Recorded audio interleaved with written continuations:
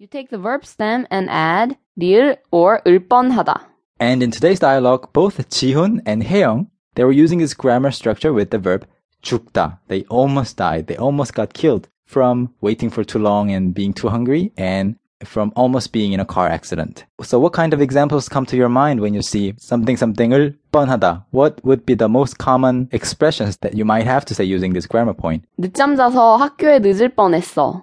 You got up late and you were almost late to school, but you weren't, right?